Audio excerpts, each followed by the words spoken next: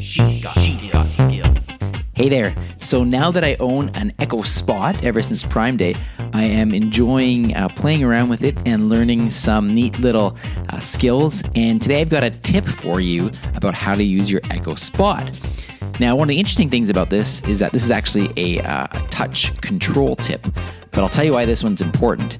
So just last night, I was getting to bed. My wife was already asleep, but I had an alarm set for 6 a.m. the next morning. Now, I actually didn't need to get up at 6 a.m. the next morning, so I thought, well, how am I going to cancel that alarm without waking her up? Because I'd have to speak to Lexi. And I could pull out my phone and go into the Lexi app and go into my alarms, but I didn't think that was very convenient. So I thought, hey, why don't I just try touching the screen and see what happens? And sure enough, I touched the screen on the clock display, and then I touched where the alarm notification is set, and it gave me the option to cancel alarm by touch. And so that's what I was able to do. And I thought that was a really neat feature that Amazon has put in so that if I don't want to speak by voice and I don't want to risk waking somebody up, then you can actually use touch to cancel the alarm.